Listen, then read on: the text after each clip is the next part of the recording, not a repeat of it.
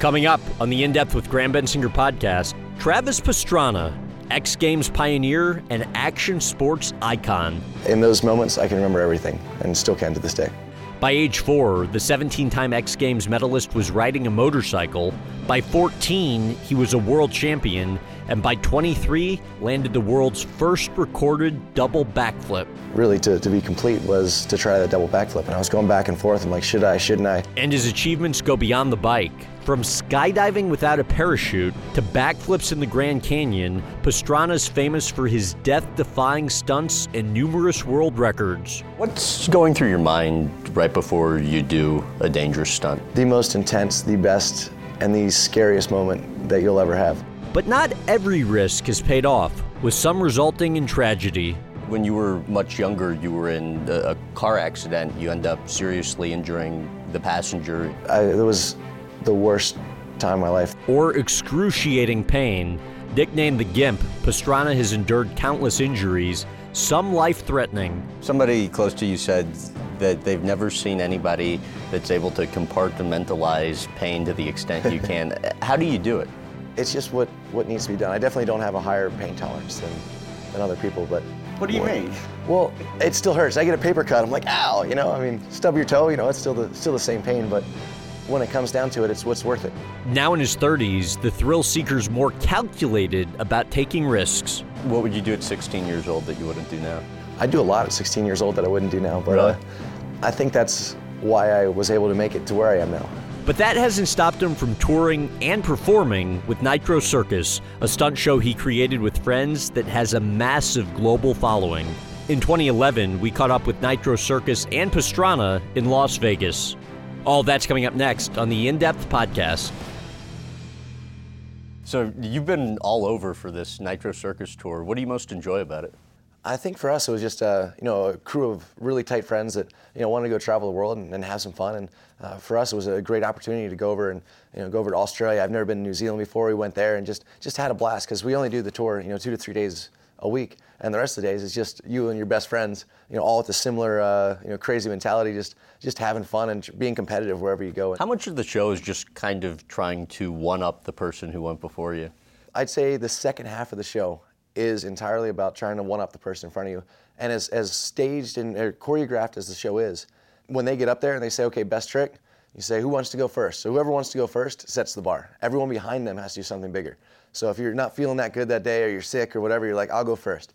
And whoever goes, I want to go last, everyone, man, they're up there, they're like, oh, good luck, buddy. Right. I feel bad for you because you got to do one better than what the person in front of you did. So if the first guy starts out with a double flip, you got to do something you've never done before, and that's where the show keeps getting bigger and bigger. And there's a lot of crashes, but for the most part, like these guys, they fall well. They're really durable. It's a good crew like that. But bottom line is, when you go last, you're stepping up, and it's a respect thing among all your friends. I know I've seen things like front and back flips on wheelchairs. What are some of the notable stunts you guys have done?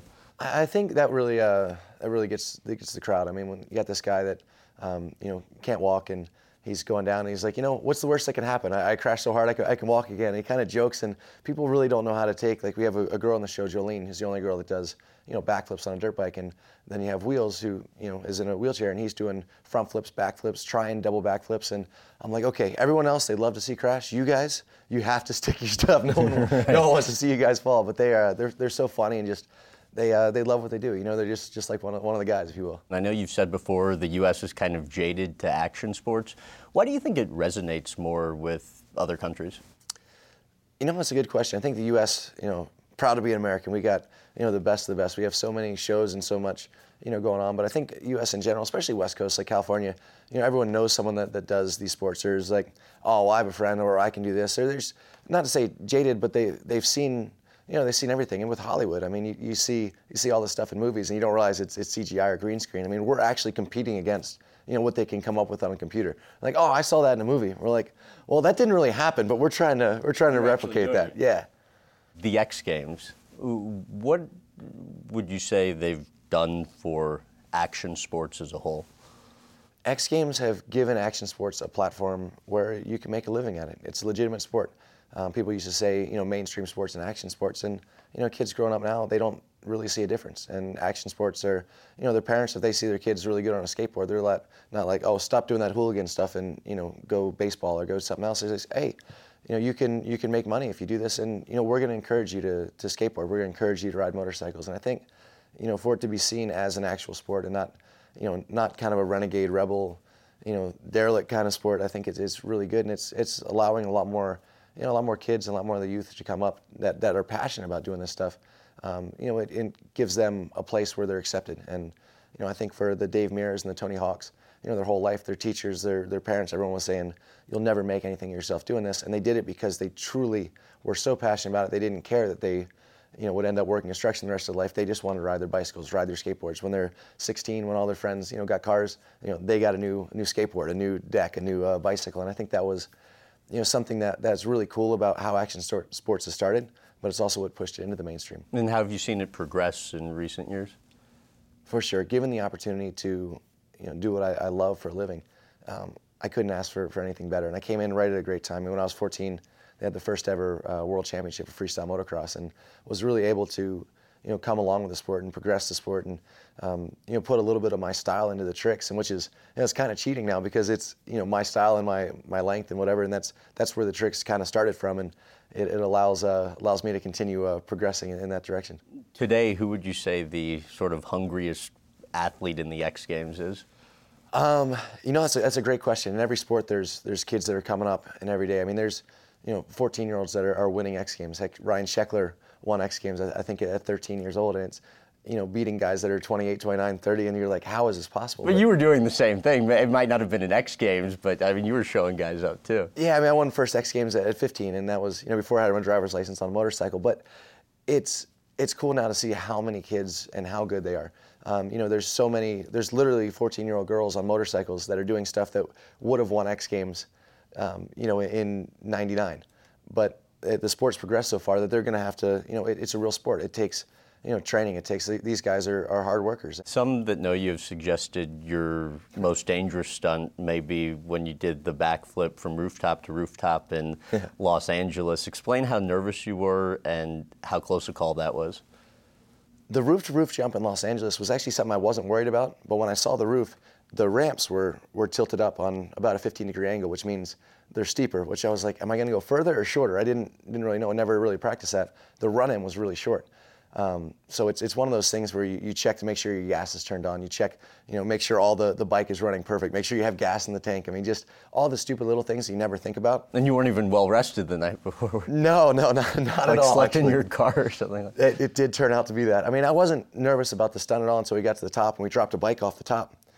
And I was like, wow, that's 100 feet. If anything goes wrong, I'm done. And we haven't really, tested in the landing. If I were to land a little too far off the back, and we call it whiskey throttle, where you kind of grab a handful of gas and wasn't able to get to the brake, you go straight off the building. I had basically a bunch of my friends were doing Red Rover on the other side to try to pull me off the bike if I were to go too far, and ended up doing a backflip, came up just literally 6 feet from death, basically, and that was a little more nerve-wracking in the air than I had ever anticipated. Skydiving without a parachute, apparently that's less dangerous than I would think it is, but what was involved with doing that? For me, it was something that I'd always wanted to do. I mean, ever since, really, it sounds stupid, but I saw that movie Point Break, and Keanu Reeves in the movie, Johnny Utah's character jumped out of a plane without a parachute and caught someone on the way down, and always kind of joked. And then I went parachuting for the first time, and I thought that's possible, but always kind of in the back of my mind, and no one really would support me or would help me. Like even Red Bull was like, you know what, we don't want to encourage you to do this, and I went out and funded it myself and paid for everything and found the guys, and just had ex-military guys that didn't really need their skydive license, and we went down to Puerto Rico, and it was a really, really fun jump. The scariest moment was when I jumped out, and I was like, why am I not scared? And that scared me that I wasn't scared. But other than that, I think it was, it's pretty safe. I wouldn't recommend anyone else do it, but it was, it was fun. And the double backflip. Talk about the first time you did it in the woods in Spokane, Washington. For sure. It was with Andy Bell, and we built a jump for him to do a backflip bar spin, because he kept calling me out on how lame that trick was. Okay. And after we built the jump, I said, man, I bet you could double backflip this jump. And you never want to say that in front of the Nitro Circus crew, because that was it. All right, you're up, double backflip. And I'd always given those guys such a hard time about backflipping because that was kind of a big deal at the time. And everyone kept bailing out, and I started the double flip, and I kept bailing out, and they were just loved it. Just heckled me into the ground until I finally landed that trick, and it felt good because it was a long time in the making, and I tried it in the foam pit for years, but to actually pull it off, and that was good. And I said I'd never do it again. And then X Games came around, and I was like, you know what, it needs to be done in competition. And then Nitro Circus came around, and I said, well, now other people are doing it. Let's do it side by side. Wait, I mean, but the X Games, I mean, that was particularly notable. The crowd went crazy. Take me through the decision from actually just deciding to do it in the X Games all the way up through actually executing it. X Games was kind of a turning point, if you will, in my career. I mean, we had from racing, everything was good, and then started crashing out, started having a lot of injuries. I was just starting to get into rally, so I was actually leading the rally at that point at X Games, and the final was the next day. And all my team was sitting there, and they're like, look, you can't get hurt, you can't get hurt. This is so big. I'd never won a rally in my entire life, and I'm sitting here with Colin McRae, within a half a second of who I looked up to as an idol, and I had freestyle, which is my best sport still to come. Like, this was going to be my biggest X Games, and my first event really to be complete was to try that double backflip. And I was going back and forth. I'm like, should I, shouldn't I? I was nervous. And we finally rock, paper, scissors, literally, with Hubert Rowland, one of my mechanics. And was it the day of the X Games you did? Or? It was actually after I was sitting third place after the first rounds. I said, you know what? This needs to be done. It's like Hubert won. He's like, you're going to the top. I said, all right. What's that excitement like, doing it for being the first one to do it? I think more than anything, if you look at it, especially any kind of freestyle, it's kind of like an artist. They see a painting and they see something that someone else might not have picked up on, and they try to portray that to the audience. And for me, it's inventing a trick. It's finding out everything that can go wrong. You go over it in your head, and if you can visualize it and you can see exactly what's going to happen, and then you do it, and if you can eventually figure out how to make that vision reality, and the months and sometimes years that go into it. It's a really great feeling, and usually you're doing it in front of 2 or 3 of your friends, and just that everyone knows how much time goes into it, and then you show it in front of the crowd, and they're like, wow, that just happened all of a sudden, and that was great, and everyone gets excited. But it's more than that excitement. It's that inward feeling of accomplishment, and that's what's so great about it. What's going through your mind right before you do a dangerous stunt? What are you thinking about? The moment after preparation and before the conclusion is the most intense, the best, and the scariest moment that you'll ever have. And for me, that's the greatest moment. That's the moment I live for. It's when you're sitting up there and you're nervous, but you decide then, am I going to follow through, or do I need more practice? And if you decide to follow through, all fear goes out, all worries, anything else that's on your mind, if it's money or family or whatever, anything else that you're thinking of completely goes away. And the only thing that you're concerned about is that moment, and that's kind of cool. It's a good feeling. I read that you said a 2-second jump will almost seem like 20 seconds. How so? There's a lot of people that experience this in sports. Even like if you read a book by like Eckhart Tolle or something, they said if you can block out every other, every feeling, every emotion, every thought, you can actually slow down time. And it's kind of and people are like, oh, it's like witchcraft or this or that or whatever. But it's simply when your adrenaline takes over and everything else doesn't matter, it really feels in your mind, I don't know if it's just something speeding up, but like time slows down. And for some people, that's time, it just paralyzes them. And they feel like it's forever and they can't do anything. But for the guys that are really good at action sport, it's the time where you go, okay, this is what I need to do. And you can just step-by-step process your way through it. And when everything's going wrong, that's what really saves your life. And that's what I love, those moments. And I've only had maybe 15 of those moments in my entire life, and most of them have ended up poorly. Really? Well, you only get it, for me at least, I only get it when I think everything's going wrong. Okay. And I'm scared to death. And then it gives you that little extra time to kind of pace yourself through. And you can, every smell, every sound, every sight, everything, in those moments, I can remember everything, and still can to this day. You mentioned you're scared to death. Interestingly, you said the guys that are fearless never make it because they're either injured or dead. What do you mean? Well, I mean, that's a bit harsh, but yeah, I mean, I said that because everyone says you have to be fearless to do these sports. That's got to be the common denominator, but it's not. It's not. when, having a foam pit, when I look at, all the guys that come over, and that's what's so great, I get to see how they kind of think things through and step things through. And these guys that are your top action sports athletes, they're professionals. They step by step, they know what they can do. They know their abilities. And yeah, we overestimate our abilities. We're overconfident at times, but you analyze the risk and you say, this is worth it. And you make that judgment call and you say, this is what he did, this is what I did, this is what I think can be done. What do I need to work on to get to that level? But then, as a crowd, you only see that final step. And if they make it, oh, well, obviously they practiced or they got lucky. And if they didn't make it, oh, well, they're just crazy and nuts. But really, there's a lot that went into it that you didn't see. And understandably, you said you're better now at sort of analyzing risk than you were earlier on. What's involved in that decision-making process? A lot of past experiences. Like I was talking to Jimmy Johnson about NASCAR, and with these, I was racing on kind of, the bias ply tires and, rally cars where you're on the dirt, and we're getting onto the, with the Cup and the Nationwide Series, they're on radials. I said, how do you know when they're going to step out? Because they just go and you're into the wall. He's like, you hit about 20, 30, maybe 130 walls, and you kind of get that feel. I was like, gee, thanks, Jimmy. That's going to be really helpful. So same for you. It's the same thing with action sports. I mean, you know what the feel is when you hit a certain jump at a certain angle, and your brain is an amazing calculator. A lot of the guys, you're like, oh, they're not very smart, but they're really smart at what they do. So, I mean, a lot of the guys are smart, off book smart and bike smart, but most of the guys just really bike smart. I know these are outdated, but some of what I've read that's been done to you, 4 ACL reconstructions, a couple of back surgeries, broken tibia, broken fibia, metal plate holding your left shoulder together, at least 10 blood transfusions. I think only 6 blood transfusions. So talk about you're 14, 15 years old and what happens that nearly killed you. Well, bottom line was I didn't go fast enough.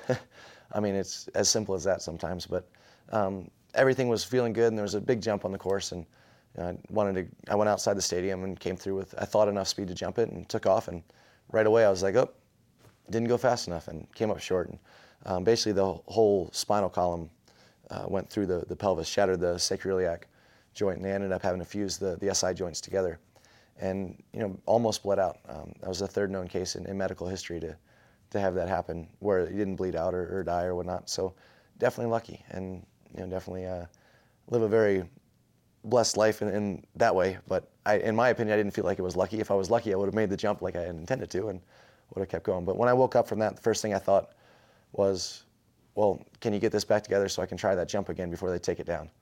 And it's part of the sports.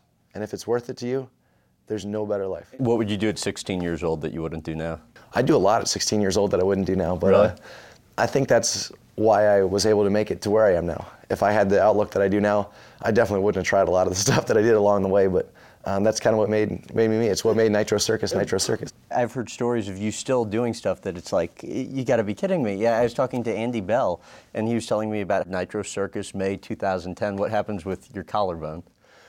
Oh, that was bad, yeah. So collarbone, they told me to stay off the Gigantoramp side. Okay. Basically, they're like, look, we need you for the motorcycle side. You got to do a double backflip at the end of this show. I was like, I really want to try, the 720 that I was trying on a dirt bike, I want to try it on a bicycle. So I talked to one of my friends, Dusty, into going to the top, and I'm like, let's hit it at the same time. And we had ramps set at distances we had never really hit. And we're like, we can do this. And we both actually landed exactly the same way. I broke my collarbone, and we're both sliding, wind knocked out of us heading there. He's like, how'd it go for you? I'm like, oh, about the same. And then I had to get up, and I wasn't really sure. I was like, I think it's broken, but right then, Cam Sinclair called me out and was like, double backflip. I was like, right. All right. And I was just thinking on the way up. I'm like, and you knew it was broken, though. I knew it was broken, but I had a plate in there, and I was like, the plate couldn't have broken. Maybe it just bent. Maybe the bone's broken, but the plate's still holding on. And I took off, and I just felt the collarbone kind of went, and the bike's sideways, and I'm pulling around. It's amazing what adrenaline overrides almost any kind of pain that you can have. And I was able to pull the double backflip around and actually did the entire next show, and then went home, and the plate was broken and the bone was broken all the way through. So what I was feeling was the plate was getting held up on the bone, on the top and bottom. But there was enough around that area to kind of support it. So. And what was the purpose of the plate? The metal plate? Because I had broken it before, so I had to plate it to. Somebody close to you said that they've never seen anybody that's able to compartmentalize pain to the extent you can. How do you do it? It's just what needs to be done. I definitely don't have a higher pain tolerance than other people, but What do you mean? Well, it still hurts. I get a paper cut. I'm like, ow, you know. I mean, stub your toe, you know, it's still the same pain. But when it comes down to it, it's what's worth it. You know, I had, for instance, I blew out my ACL and my LCL, and which meant there was no stability. And there's an artery that goes, you know, through there that said basically you can bleed out if it does it. And so the doctors were like, look, you know, don't do this. And I couldn't really walk, but I was like, duct tape my knee together. So we decided to duct tape the knee together. My mom actually had someone try to get me What off happened of, on the airplane? Yeah, on the airplane. My mom had a security come into the airplane to pull me off the airplane when I was coming to LA, because I told her I was going to see the doctors, and I did, and they told me not to go. So I told her it was fine. She called the doctors, found out that they said absolutely not, do not go out. So she had security come try to escort me off the plane. And I was like, no, we've already gone over this. It's okay. She's like, she told me you'd say that. I was like, wow, my mom's smarter than I think she is. But anyway, we went out there, we duct taped my whole knee together so it couldn't bend, and couldn't go out literally with duct tape to the boot, to the knee brace, and all the way up to the top of the leg. And it was basically like a cast, and I was able to do the trick, and I won the X Games. Did they end up letting you go on the airplane? They did, yes. I was like, look, sorry, officer, I am over 18, and I have the right ticket. He's like, all right, hey, your call. But I've been told, like, after you do whatever you need to do, whatever the stunts may be, when you really are injured and just, you know, toughing your way through it, you'll just kind of collapse when you're done with it. What happens? No, I think when the adrenaline wears off, I mean, it's still a broken bone. It's still pain. It's still, you still have, if the bone's sticking through the skin, just because you duct taped it back in doesn't mean it doesn't hurt. But has that happened before? Oh yeah, I mean that's basically what happened with the collarbone. I mean, and the first time I broke the collarbone, I woke up in the middle of the desert. We were doing a 24-hour race, and collarbone was through the skin, and you know I'm sitting there half conscious and just looking around. I'm like, kind of put two and two together, and had to ride 4 miles back to the pit area where I had my teammate Greg Godfrey get on the bike, and continue on from there. But you have to, is it worth it? And for me, what's worth it might be a little different scale than what's worth it to other people. So, can you run through all your serious injuries? No, I've definitely had a lot, but I mean, I try not to dwell on what's been broken, and you know, really focus on, you know, every time I woke up from concussion, every time I've been hurt, every time I've been injured. You know, my mom's always been a huge factor. She's like, "Are you sure this is worth it?" And to me, it always has been. So, you know, whether it's broken backs or separated pelvis or wrists or you know whatever it is, I still can't wait to get back on the motorcycle. I can't wait to do that. And you know, they said, when are you going to retire? When are you going to quit? And I said, well, when I wake up one time or when I get hurt one time and say, you know what, I don't want to go through this pain again, or I don't want to be traveling all over, you know, from state to state, from country to country, you know, every day of the week. And I don't want to live in hotels. That's when it's over. But for me, I love this lifestyle, and I love the friends that I have, and I love the places we get to go. How many concussions have you had? I don't remember. Over 25? No, I mean, what do you really call a concussion? I mean, I have no idea. Yeah, you see, I mean, there's times when you hit your head and you're just a little dingy. There's times when you're not actually concussed, but you don't remember a little bit of time, and yeah. I mean, do they count or no? I'm actually just joking on that, but concussions really scare me, and they're the thing that I have a few friends that have had knocked themselves out on a daily basis, not daily, but that's an exaggeration, regularly, but sure. regularly, and they're still just as normal, just as smart, just as quick as they ever were. And I've had some friends that have had one concussion, and you know they're not the same. So, you know, I don't really think, in my unprofessional opinion, that doctors know a lot about concussions, about the brain. I mean, there's a lot of research being done, but it's basically we try to avoid that at all costs, and that's the one thing that's worse than a broken bone. It's worse than anything. Yeah, I talked to somebody close to you who's just kind of worried for you personally about just like the long-term quality Probably my mom. of life because of, you know, just all the wear and tear and all the injuries you've had. How much, if at all, does that concern you long-term? Oh, for sure. I mean, you know, no one in the sports we do are stupid in the matter that, you know, if you're in a sport, you know there's risks. And, you know, they're looking into football and they're like, oh, this is a dangerous sport or this and that. But, you know, as much as it is, the alternative is a real job. We get to travel the world. You know, I keep getting back to this, but I have my best friends and the closest group of friends you could ever imagine. And we travel the world, and we get to ride dirt bikes, and we get to play. Our work, maybe one day, maybe 2 days a week, maybe once a month, is what we do for fun every day. And if we don't do our job, we'll go and we'll pay to do the same job anyway. So for us, I feel like I've lived and experienced more than most people will ever experience in their entire life. And most people go through life trying not to die. I go through my life making sure that I live. And you're willing to take most risks, but I understand you're increasingly concerned when you're doing a stunt with somebody else, when somebody else is involved. So like the Grand Canyon jump with Jolene, tell me about what you guys were doing and then what you thought was going to happen. Grand Canyon jump was the closest I've ever come to have a heart attack. I lost. Really? I lost like all my motor skills, my vision. This is still while I was under canopy. So I went with Jolene, who's a good friend of mine, Nitro Circus. And I said, look, I want a girl that can go on the back of a street bike, and it'll be a cool closing to the 199 Lives movie we were making. We had fun with it. But so we went, and she only had a chance to get 25, 26 skydives in. The minimum that they'd recommend is between 250 and 500 skydives before you do any base jumps, let alone a tandem base jump, let alone on a motorcycle off of a ramp. And every skydive person was like, you can't do that, you're gonna kill her, she's gonna die, you're gonna be responsible. And I'm like, I know Jolene, I know my friend, and I went to Jolene, I'm like, look, I don't want you to do this stunt. She's like, if you pull me from this stunt, I'm like, all right, just know what you have to do. And sure enough, things went a little wrong. She got caught on the motorcycle. She was stuck underneath the bike, and there's a few 100-pound motorcycle over her head. She doesn't have much skydive experience. She has 5 seconds to pull the chute, and I'm okay. I know I'm going to be fine. I'm just looking, and I couldn't pull the chute. I was watching her go down, and finally she opens up. She opens up towards the rock wall, almost hits the rock wall, turns around, and for me, like literally, my peripheral vision went in. I got lightheaded. I felt like I was going to have a heart attack, and that was like, okay, I was responsible for one of my best friend's lives, and I gave her the okay to do this, and I went against what everyone else had told me. And she hit the bottom. She was like, that was the greatest thing ever, and she wasn't scared at all. And I hit the bottom, and I went down to hands and knees, and I'm thinking, Jolene, I can never do this again. Like that was insane. Reading about that, it got me wondering, when you were much younger, you were in a car accident. Were you driving your car very fast late at night? You end up seriously injuring the passenger, injuries that the person will have for the rest of their life. To what extent did that play into any sensitivities you have now when you're doing stunts that involve other people? At 18, I thought it was a great idea to get a Corvette.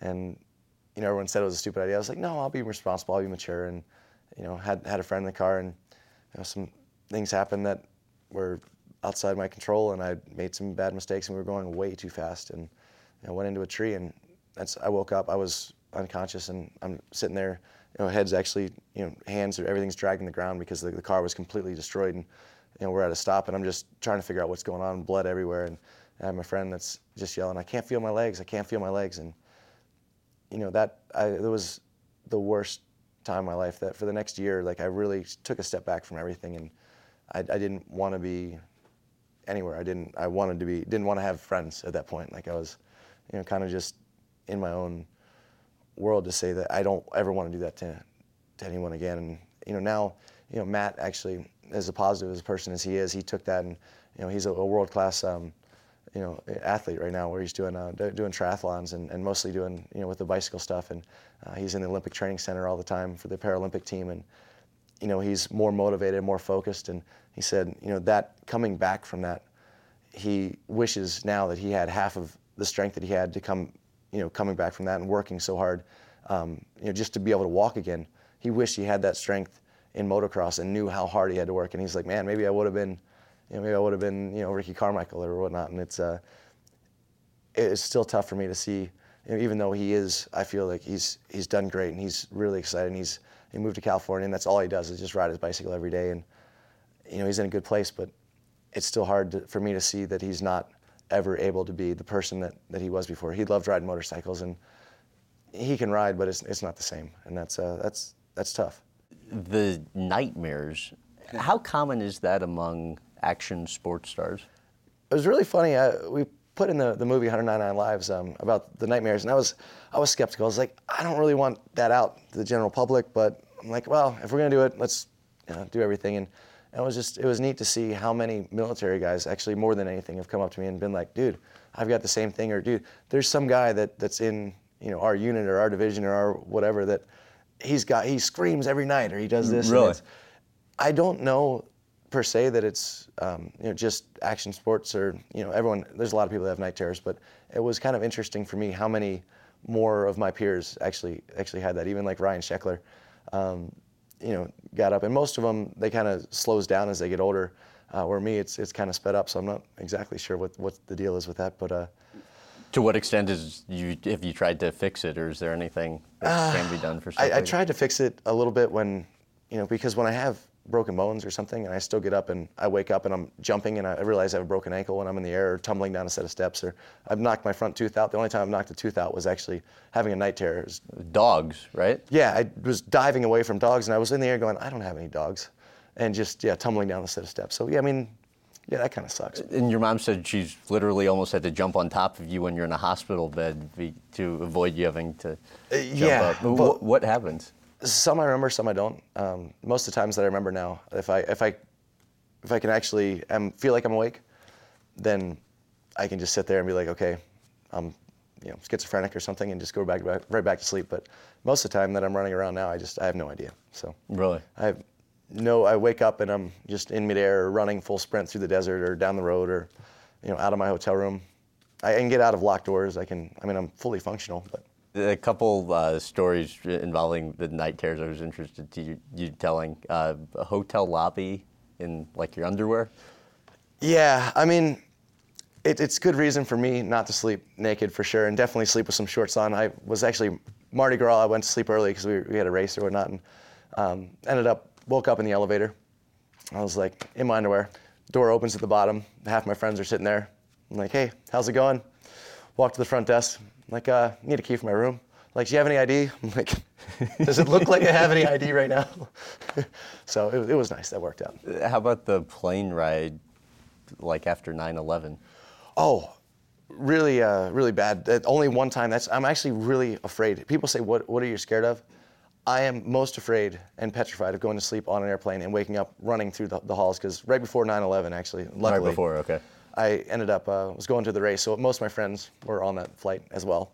And I took off running at full sprint, yelling, just dropping all kinds of four-letter words, screaming top of my lungs to the back. And we were on the runway still, because I was just tired. We fell asleep before we even took off. And I had to walk back past all of my friends and all these people that were completely petrified, and all the way back up to the front where my seat was, and sit down. And I was like, it's okay. And the flight attendant's on, everyone must remain in their seats. I'm like, yeah. That's all they did? That was it. And then we took off and went back to sleep. At a really young age, you're having unbelievable success, even before your teenage years, against people much older than you. What would your father do? What sort of games did he invent to make the competition a little more even? No, it was really funny at the local tracks and whatnot. And he'd either, if they had a staggered start, I'd start with my class, and I'd circle around and get more starting gate practice. And then when they dropped the gate for the second class to go, I would start with that gate. Or he'd tell me that, look, I want you to be 15 seconds ahead at the halfway point, and I'll get you a snow cone or whatever. So I'd race my butt off, and I was so gullible, I'd do it every time, and try to be 15 seconds ahead, or whatever that time gap that he set. And then he'd stop me and be like, okay, when second place goes by, we're going to hold you for 15 seconds, and you got to catch him. And I lost more races than I won for sure, because but it always gave me that rabbit to chase. It always gave me something to strive for. And where most parents were like trying to hold their kids, in the younger age group as long as they could, or the lower class as long as they could, my parents were always trying to put me in, the higher classes, more competition. And when I was 12, I was racing against 15-year-olds, and then when I was 16, I actually probably had the best pro career of my life, because I had raced all those guys my whole life. I'd raced the guys that were the top, and instead of being, the guy that was 8 years old in the 8 and under class, I was the 7-year-old in the 7 through 11 class. What's the deal with you and elevators? Oh man, we've had some great experiences in elevators, but so I hear. Stuck in a few. After the Palms experience, though, I don't think we're gonna jump in. Tell me about the Palms one. So it was a mass birthday party. A lot of our crew has birthdays around late or early October, basically. So missed your meet and greet. Missed the meet and greet. We just came from the pool.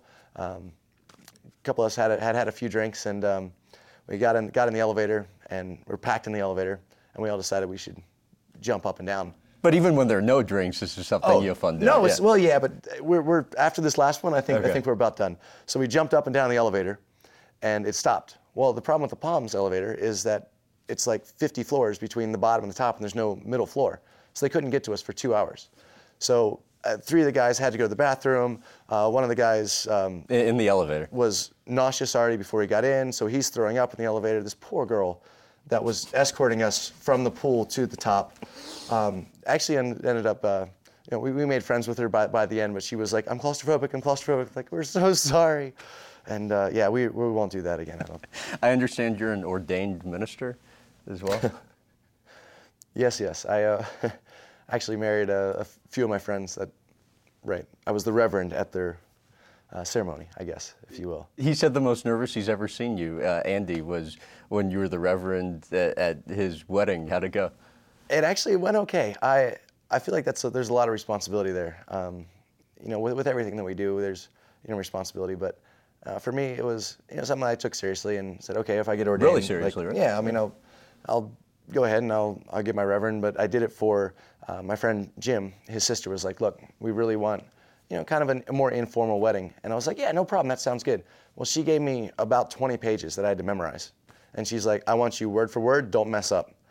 And I was like, you gotta be serious? Being completely serious. So I was like, you gotta be kidding me. So it was like the most stressful, literally month of my life trying to get ready for this ceremony that I was gonna do. And I feel like I came through all right, and we did it, and I was like, I'll never do that again. And then to my team manager for the Subaru Rally Team USA, Lance, and his brother said, hey, would you marry us? It's gonna be real mellow. And theirs was real mellow. They wrote everything down for me. I read from a page. Andy Bell's was the same way, but I keep getting suckered into this stuff, man. I'll tell you what, I'm done. That's it, it's stressful. He said to bring up, you were the first one to go streaking post-wedding. Andy Bell would, yeah. Anyway, so I just announced, I said, we're gonna go streaking from the ocean to the pool. And there was the entire wedding party, right? The entire wedding party was made up of about 60 people.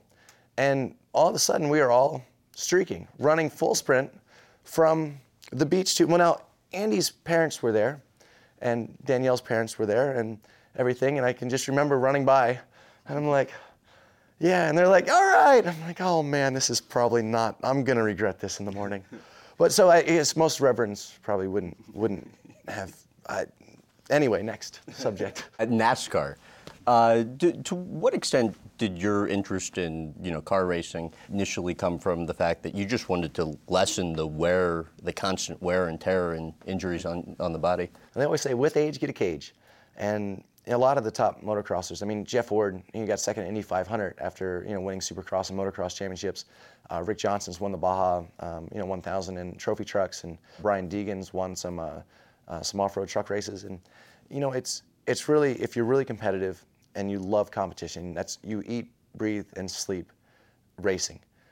It's difficult to just stop, if your body's too injured or whatnot. And for me, rally cars were what really seemed the closest fit. I was really good at reading, dirt as far as knowing where the traction was. And I liked the fact that we had a co-driver now, and it was kind of a balance that I had never really experienced before. And that team camaraderie, it was something I was looking for that would be really cool. And that worked out really well. And then, with that, I decided that NASCAR was, we won 4 championships in rally, and said, where's the most competition? Where is the most competitive sport on earth? And frankly, it's NASCAR. It's because everybody is so close. Everybody is so good. All the cars are so even. And if anyone gets ahead, they make a rule to make sure that everything's even. And it's the probably most difficult sport in the world to ever get an advantage on. And I like that because no matter what happens, no matter how bad your car is, no matter what your setup, by the end of that race, you have to figure out a way to work with your team, to work with the other drivers on that track, and to keep your car in one piece, and to figure out how to be there at the end of the race. And that's, for me, pretty exciting. And I know this is a sport you initially, a long while back, were making fun of. So as you get into it, how did that sort of change your level of respect for the skill level that's necessary? I've always had respect for anyone that makes it to the top of any sport. I mean, knowing what it takes to get to the top of a sport, that, it doesn't matter if it's chess or ping pong or badminton or NASCAR. It's difficult to be the best at whatever you do. But you realize it's more than just driving in an oval quickly, so right? For me, I always had a shirt that said boring in NASCAR print, and I wore that to all the rallies and stuff. And then I had an opportunity. A guy got hurt, actually broke his back crashing a sprint car, and had the opportunity to get in the sprint car. I was like, that'll be fun. Yeah, this will be awesome. I'll jump right in. And I qualified like barely I was very back of the pack qualifying, barely made it in. And it was cool because Tony Stewart was at that race, and I had a really good car because the guy actually was, leading the championship that had crashed out, and that I was taking his place basically, and he was spotting for me, and it was so much fun. And he was just, we were just Days of Thunder and Talladega Night, just dropping lines, back and forth, and just having fun and talking to him on the radio the whole time. And I didn't get lapped the whole time, and it was actually ended up making it into the top 20. And I was pretty excited. I was like, this is really cool. I never knew how much went into this stuff, and those cars were so sideways, and it was a blast. And from that point on, I started looking into teams and said, okay, what team can I get in with that's going to be, it's going to accept who I am and what I do, but at the same time, allow me to be competitive. And I found that with Waltrip Racing. How challenging was it to find that, though? It took a solid 3 years of really working with my agent, Travis Clark and Steve Astafin, and just saying, what can we do to make a team where I still want to do Nitro Circus, I still want to do X Games, I want to have fun. If I want to go base jump, the hotel that I'm staying at that night, I don't want to have in my contract where it says, I'm fired, basically. And even teams like Red Bull, who are, known for fun, known for just a good time, we're still very much, look, if you do NASCAR, it's 100% NASCAR and nothing else. And I found with racing motorcycles that that's just not how I operate. I mean, when I tried to be the most serious that I ever was, I was the worst that I ever was. When I didn't have fun, when I wasn't over enthusiastic, when I wasn't just give her everything she's got, was more toned back, it wasn't me and it wasn't how I do well. So, I feel if I can come in underprepared and over enthusiastic in every other sport it's worked, with NASCAR, I'm finding it might not, and maybe I will have to drop everything, but I want that to be my choice. And you're finding it might not? With every other sport in my entire life, I've been able to make up time by being willing to take risk. In Supercross, it was the whoop section. I'd come in, and you could close your eyes and pin it and make up 2 seconds a lap. And if you were a second a lap slower, you'd only have to do that every other lap. If you were on par, you'd have to do it maybe once. With rally, if you want to make up time, you listen to your co-driver. If he says, left 6- over blind crest through narrow gate, you can hold it wide open. You're going to be in the air as you go through the narrow gate, but you can make up time by being aggressive. With NASCAR, you have to make up time by being good, and we're going to try to get good. Tell me about this house you have in Maryland. I hear it's quite the compound. It's definitely the compound. My hero growing up was Guy Cooper, and he had a go-kart track and a pit bike track and a motocross track and an enduro track, and we've got all that and a mechanical bull and a rock climb wall, foam Really? pits. All that? Okay. Oh yeah, no, trampolines. We've got jumps that jump onto the trampoline. You jump off the trampoline, so you can do like flips onto it with the bicycle, flips off of it on down to the skate park. We got mega ramps. We got resi landings. We got pretty much everything that you could play with. And the problem is, every time I go home, I'm usually hurt. So I have all this playland, and I just get to watch my friends all use it. How involved were you with designing it?